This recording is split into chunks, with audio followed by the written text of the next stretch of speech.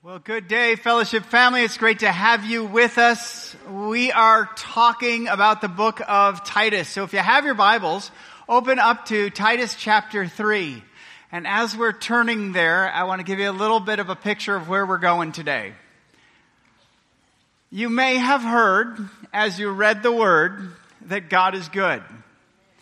God is good all the time. And all the time, God is good, right? And so one of the greatest things that God has given us is the gospel, and it's good news, right? It's good news that the work is not up to us. The work has already been done by the person and the work of Jesus Christ, who loved us and came to this world and lived a perfect life, died on a cross, and rose again on the third day. That is the hinge of our faith. It's not in what we're doing, it's what God has done. It is not up to us. It was done by Christ. And so a follower of Jesus understands that we can't work our way in, but God has worked for us, and God has restored us. That's why it's good news. It's good news. But in addition to the good news of what Christ has done for us, we also have been given something that we very easily miss.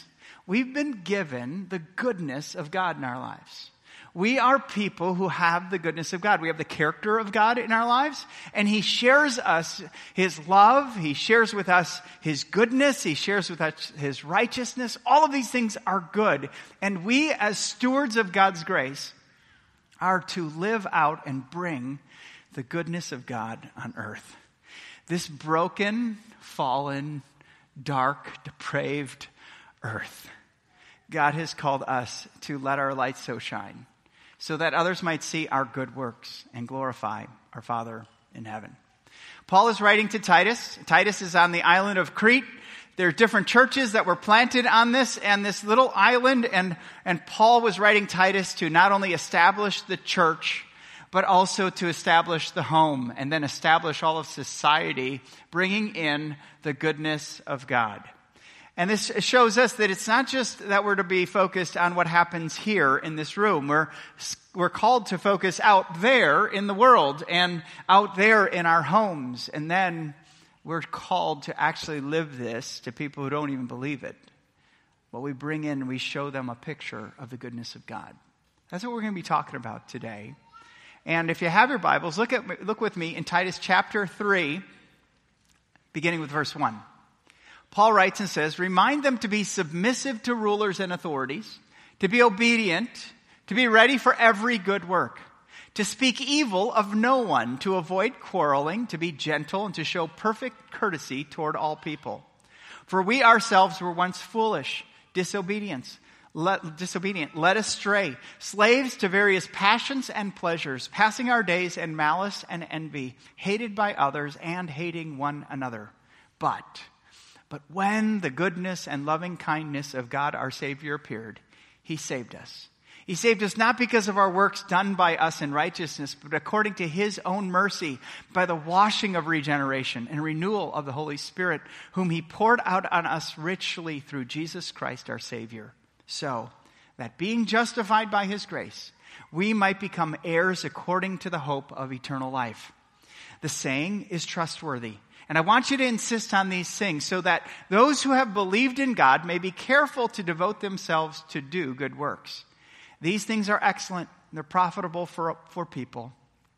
But avoid foolish controversies, genealogies, dissensions, and quarrels about the law, for they are unprofitable and worthless. As for a person who stirs up dissension after warning him once and then twice, have nothing more to do with him. Knowing that such a person is warped and sinful, he is self-condemned." Now, I know that this ends on kind of a downer. It's a corrective passage at the end. But I want us to just take a look at why. Why do we bring in the goodness of God? And the answer is because we're His kids. We're children of God. That's our number one calling in life. It's before you're even a husband or a father or a wife and a mother, before you're a student or you're an executive or a doctor or a nurse or teacher, whatever your role is in this world, that's not your first calling. As a follower of Jesus, our first calling is to be children of God and children of a good God, who our Father wants to reflect His goodness through us, his kids. And so there's a few things we need to talk about when it comes to good works, because if we're not careful, we'll view good works in a different light than they should. Number one, we need to realize that good works cannot save us. Good works cannot save me. There's this thought in our world that if we are just good enough, God will say, that's enough and you can come in. If our good deeds outweigh our bad deeds at our death, then God will say, come into heaven. And if not, then go to hell. And we can live like that, and many religious systems live like that. It's what you're doing to work your way to God. But look what Paul says in Titus 3, verse 5. He says, God saved us not because of works done by us in righteousness, but according to his mercy. In other words, God knows everything about us and chooses to love us anyway. He sees all of our sin, all of our independence, all of our desire to live life on our own terms and not have anyone tell us what to do. And he chose to love us anyway, and chose to give us mercy, chose to send Jesus before we turned and trusted in him because he loves us. Good works cannot save us. Only Jesus can save us. And so why? Why were we, saved then? What was one of the reasons for us being saved? Well, we've been saved for good works. It's not we're saved by good works, we're saved for good works. In other words, what God wants to do, what a good God wants to do is he wants to set our lives, our broken, messed up lives. He wants to set us on a path so that he can do good things through us. He can work through us. It's not us working, it's God working in and through us. And he does that by the Holy Spirit. The same Holy Spirit who regenerated us, gave us new life, and renews us daily is the one who now lives in us and works through us. God wants to do a good work with every one of us. We've been saved for it.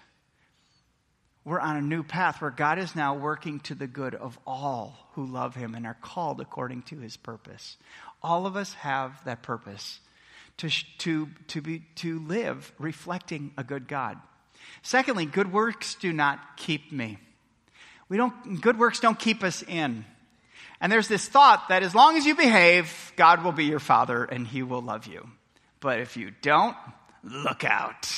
God's up in heaven. He's just like Santa Claus. He's keeping a list of who's been naughty or nice. And he gives coal to the people who are really bad. And he gives just really good things, sunshine and unicorns to really good people. And there's this thought that as long as I'm good, God will be good to me. But that's not life. That's not life. There's some who are very evil people who are some of the wealthy, influential, affluential people in our world. And they don't believe in God. And they're living life however they want with whoever they want. And they're getting more than I'm getting right now. God does not owe us anything. I used to think that I had to keep asking Jesus into my heart. I grew up in the church, and so some of my earliest memories, like when I was 3, I still remember that windmill cookie they used to give us when we were 3. That's all I remembered about Jesus, is that he gives good cookies, okay? But I remember when I would mess up as a kid, and pretty much through every age of child and adolescent development, where I would mess up, I go, wow, God, how could you love me? I must not be your child. Jesus, come back into my heart. I accepted Jesus into my heart about 100 times, thinking that each time I was gonna do better. But good works don't keep us. Paul writes, he says, those who believed in God, let them be careful to devote themselves to good works. These things are excellent. They're profitable for all people. So it shows us one of the purposes we've been saved. It's that good works do not keep us in. It's God's grace that keeps us in. The same grace that saves us keeps us because we're God's children. He'll never let us go. Now just think about it. If you have a child, you love that child, and you have multiple children. You love all those children, right? You don't want to have that favored son or daughter. You may be enjoying one more than the other, but you love them all. You absolutely love them all. Your Heavenly Father loves far better than you and I parent. And so we're called, as God's children, to live with the confidence that it's not in my works that keeps me in, it's in the completed work of Christ. And so good works ultimately just reflect the goodness of God. God says, you're in a good family now. You have a good Father. Shine my goodness in this world. How will the world know that I'm good if you're being a jerk? How will the world know I'm good if you're living in sin, if you're living in darkness? And so let your light so shine so that others might see your good works and then glorify your Father in heaven. Whether or not you believe it, if you're a follower of Jesus, you are showing a picture of who God is by the way you live your life. You're showing a picture of who God is by the way you treat your children and your spouse. You are showing a picture of who God is by the goodness you bring into this world, the goodness you treat people around you. They reflect the goodness of God. And then finally, good works don't make God love me more.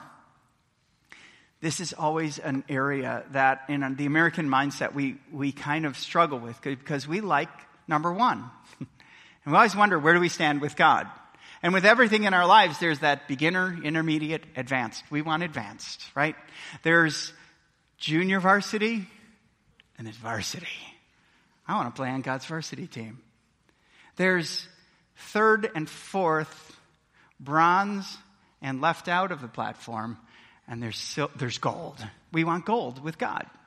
And so we live this life that I can be better. I can earn my way up. I can be God's favored child. I can be the one he goes, now look at this beautiful cherub of a person. And he lifts us up as a trophy. And we become trophies for God. No, that's not how God works. It's true that God takes great pleasure in his children. That he smiles when we're reflecting his goodness. But it's not a tear. God just doesn't work with tears. Because there's never a moment, no matter how good you are, there's never a moment when God loves you more, and there's never a moment, no matter how bad you are, when God loves you less. He loves us because we're his, through Christ. And so John writes this, and he says this, look, if you are loved by God, then you ultimately need to love others. You show your love, the love that God has given you, you show that by how you treat others. He says in 1 John 4:21, and this commandment we have from him, whoever loves God must also love his brother. So we're called to reflect his love. And good works do that. They reveal our love for God. You may have never realized this before because you probably were using good works as a crutch in your relationship with God. That I had a bad week last week, so I'm going to be a really good kid this week, and I'm going to do all these things. I'm going to go to church. I mean, it's raining outside. A lot of people stayed in bed. I'm here. We can play that game with God. A lot of people don't. I did this. And so we always are comparing. And God says, relax. It's been done in Christ. So live. And reflect. That's a good thing in your life. Reflect the goodness of God. And by the way, treat others, love others the way I have loved you. No strings attached, no performance based. It's all because of grace. But that's really liberating to me. I don't know what it does to you, but it really liberates me. Because I can stop performing with God and I can be his child. And when I mess up, I don't feel like I've just gone down another level. I just come back to Jesus. And that's why we're here. We're not here, folks, because we live this incredible life this week that God ought to be impressed. And I might add, you all look marvelous today. You all know how to dress up pretty well. You can make yourselves look really presentable, but God knows the heart. He does. And the heart will show you we need the gospel every day. We need the love of God every day. It's the work of Christ that we need every day working for us and working through us. So then how? How do we bring the goodness of God through our lives into others' lives? Well, Paul starts writing, and this is where we get right into the text in Titus chapter 3, verse 1. Take a look at this. Number 1, we are called to submit to authority. And we go, what does that have to do with the goodness of God?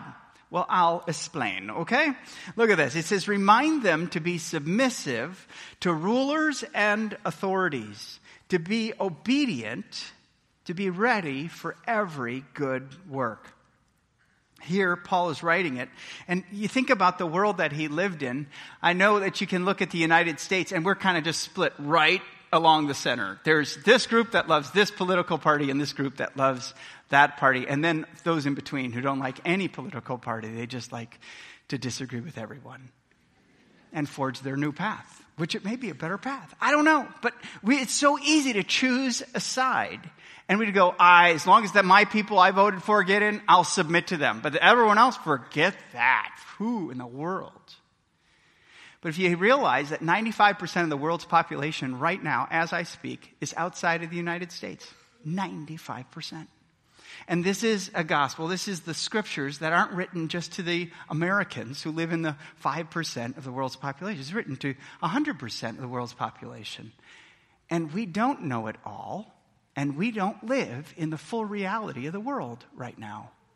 In the world, if you look at all the governmental systems, all those who are governmental authorities, from law enforcement to judges to political appointees or political candidates, there are many of them, and many in this world right now are abusing people. They're exploiting people. They're not being just in what they do.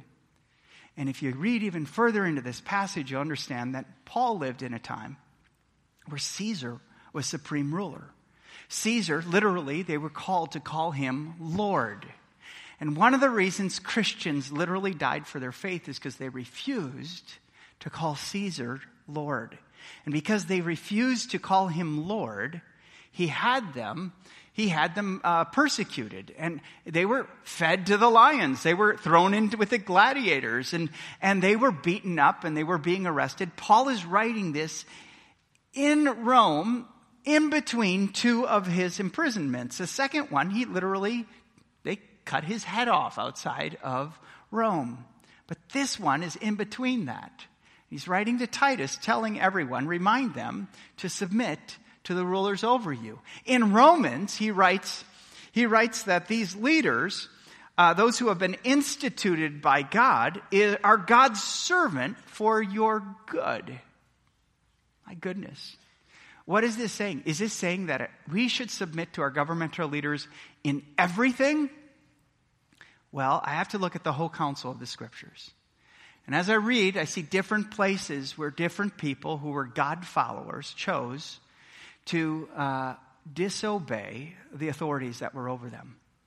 Case in point, the book of Exodus, where Pharaoh commanded all the Egyptian midwives to take all the Israelite children that were born after they were been delivered and throw them and drown them in the Nile. The midwives said, no, we will not do this. So they disobeyed the authority over them. Moving further, the book of Daniel. Legislation was passed, bow and pray to the golden calf, the golden idol that was made up by Darius. And he refused. He would only bow and pray to God. He was thrown into the lion's den. 3 of his friends, Shadrach, Meshach, and Abednego, thrown into the fiery furnace for the same civil disobedience. So we see different followers of God disobeying government authorities when they called them to go against life or to go against their faith in God. We see Peter, when the chief priest told him, do not preach about Jesus anymore, saying, I must obey God rather than man. And so we see this, but in most cases, and in most all circumstances, where they aren't calling you to renounce your faith or kill another person, we're to obey. So this means pay our taxes. I had one dude early in my time here who said, I feel God doesn't want me to pay my taxes anymore. I said, really? Where does he say that? It's somewhere in there. I go show you, because Jesus said, render unto Caesar that which is Caesar, and God's the things that are God's. So we are to pay our taxes. Yeah, but. And so he stopped paying his taxes. And then he was arrested. And he took a swing at the guy who was arresting him and got arrested, thrown into jail for that one. And so folks, don't stop paying your taxes. Okay? I don't want to show up with your wife or your husband and they're going to be in that orange jumper suit, and I'm going to be seeing you on a screen and he's going to be posting bail for you. That's not wise. Then everyone goes, wow, that's a Christian? They don't pay I pay my taxes. They don't do that? Then the smaller thing about you becomes the greater thing about you. You want Jesus to be the big thing about you. Pay your taxes.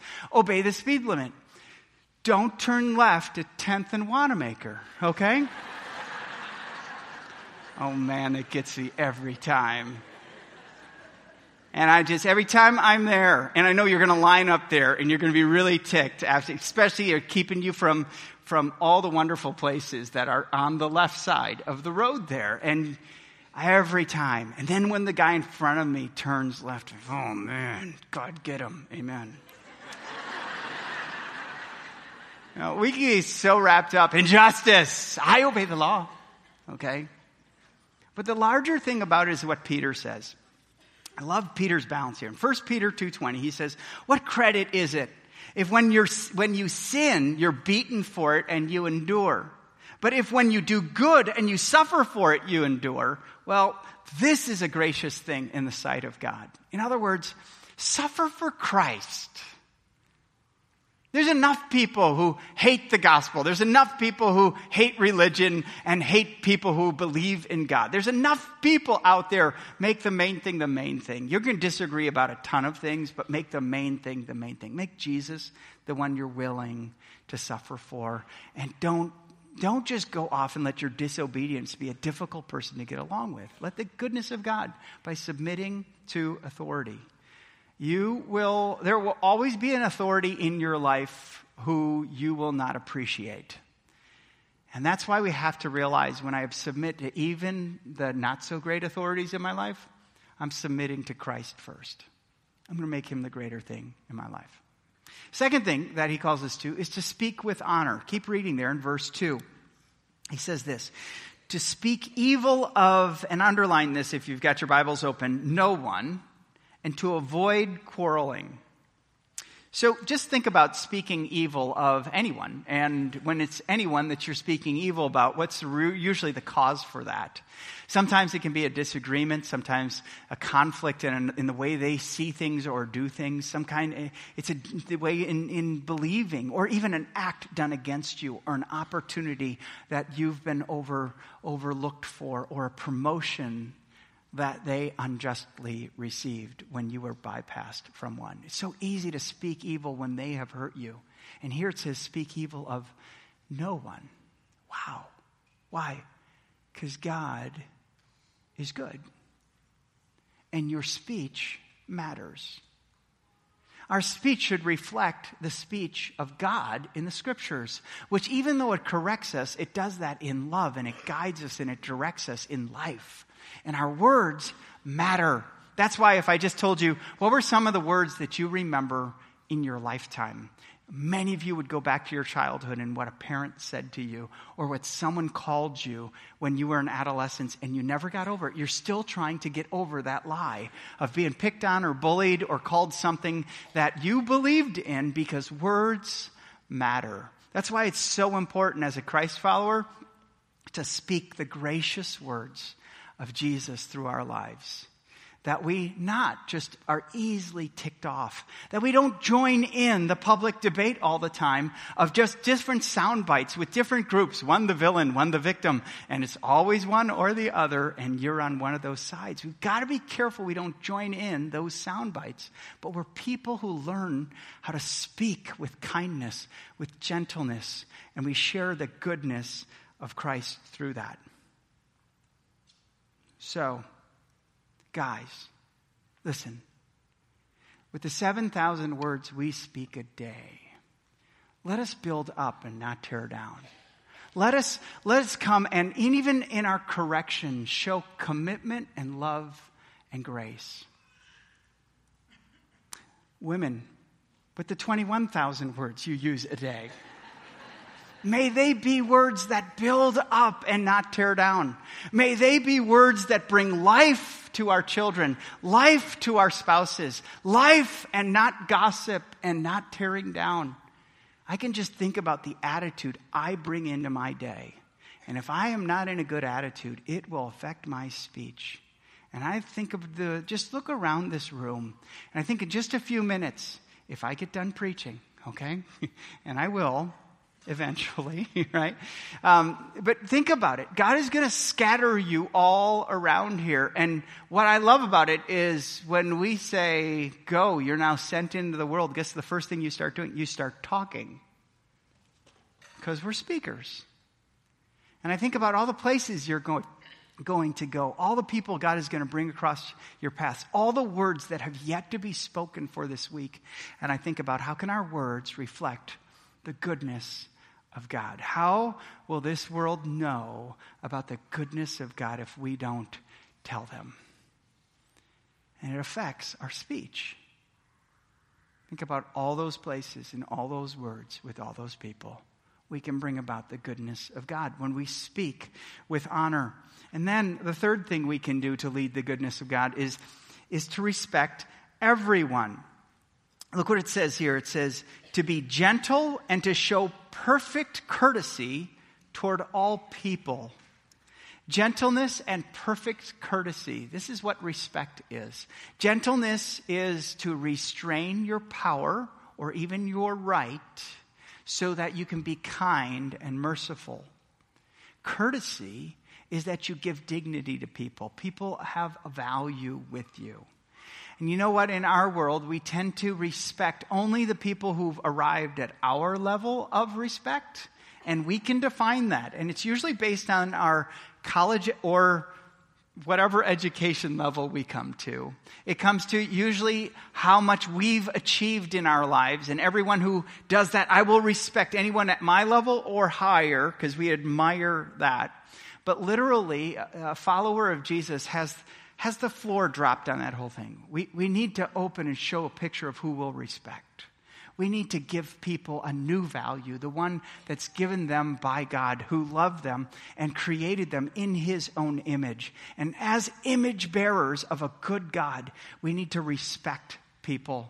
It's so easy in the name of Jesus to just start disrespecting and railing on people, calling them names and just being bad when we have the good.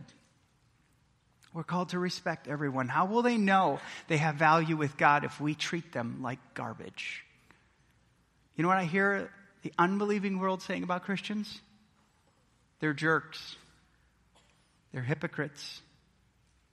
Did you hear what that person just said? And at the same breath, they said that they're a follower of Jesus. You see the disrespect and the stereotype they've just made that group of people feel like?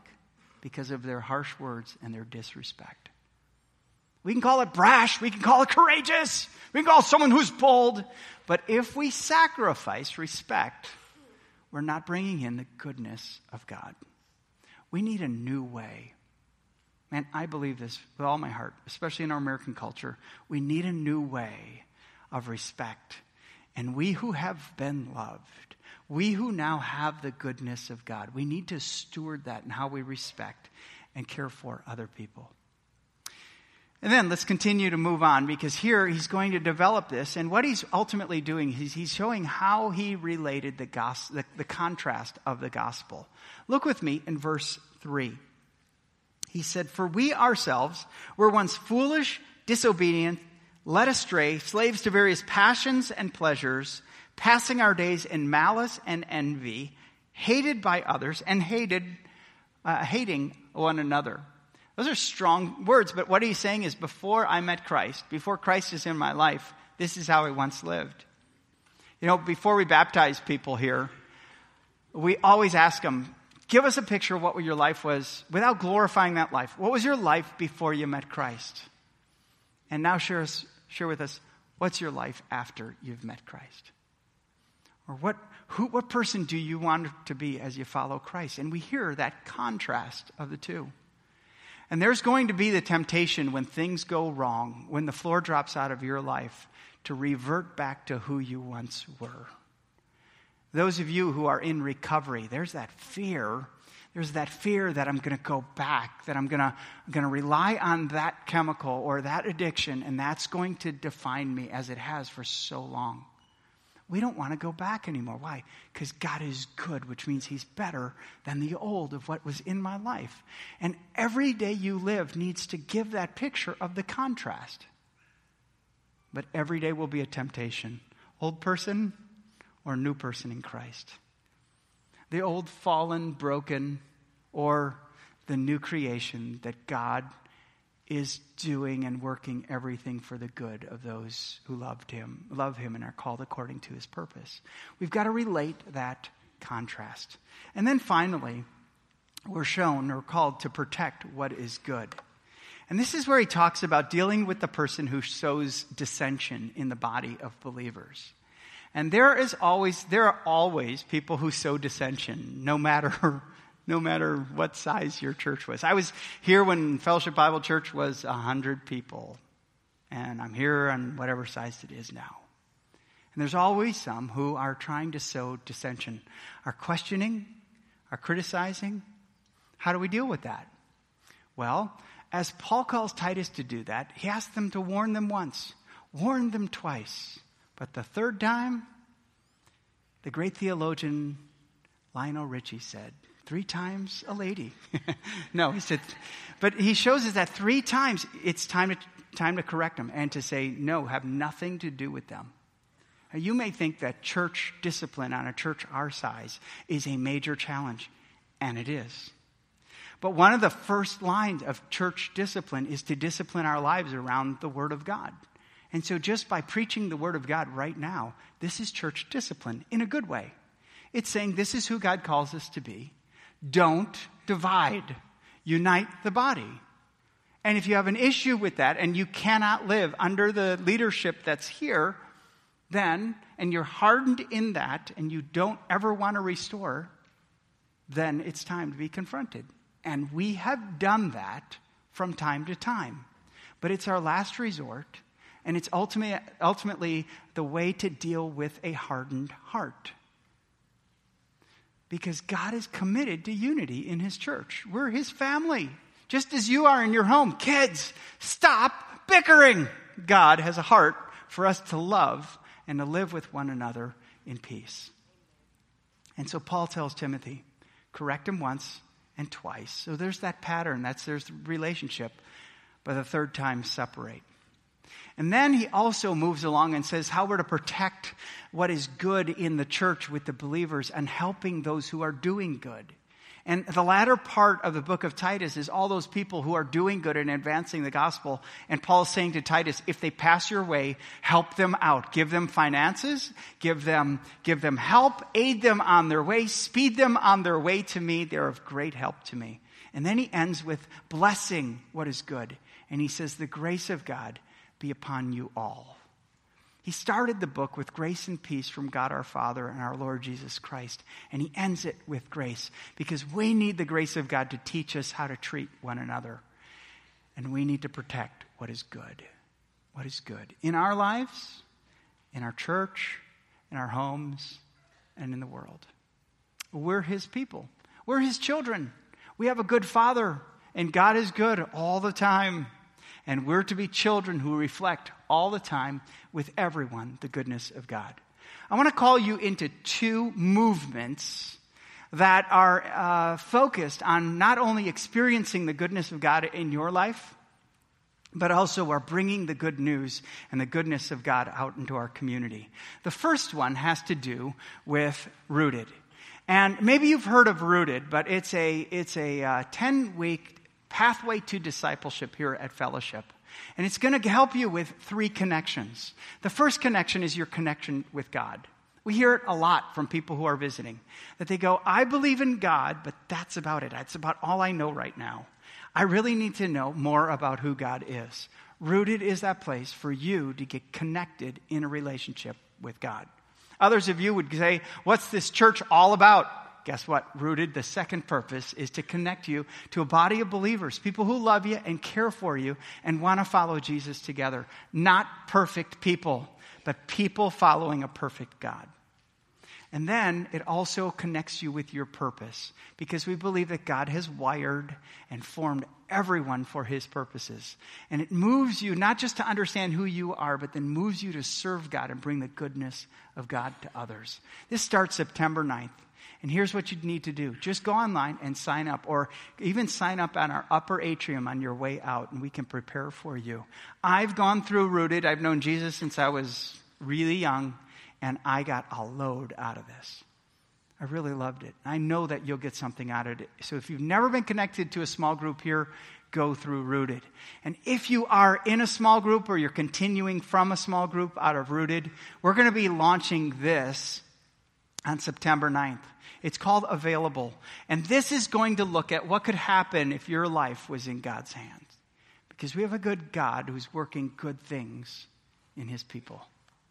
And so this whole picture is a 10-week series on what could happen with 10 key areas of our lives if God were controlling it. If we gave it to God. What does that look like? That's a scary thought.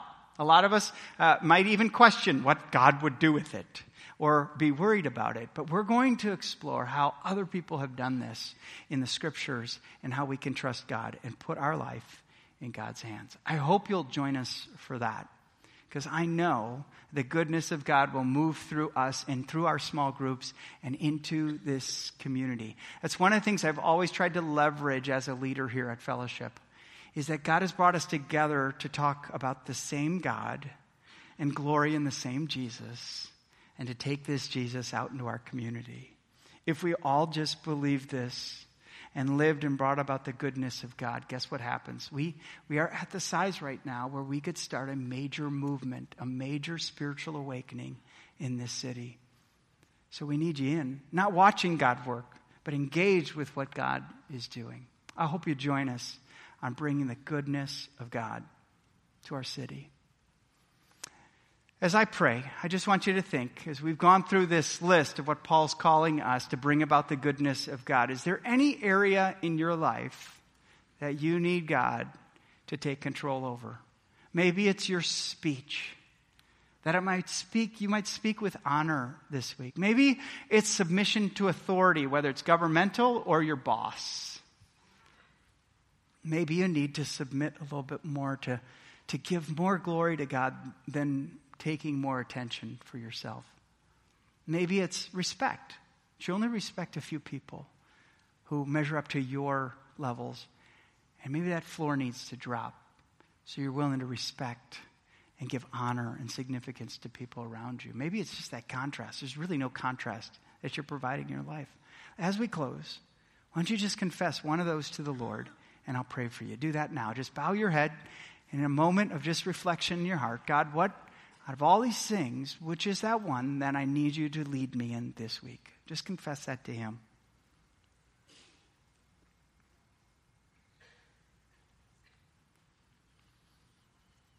Heavenly Father, you know your children in this room, and you are a good Father who's called us to be men and women who reflect your goodness on this earth.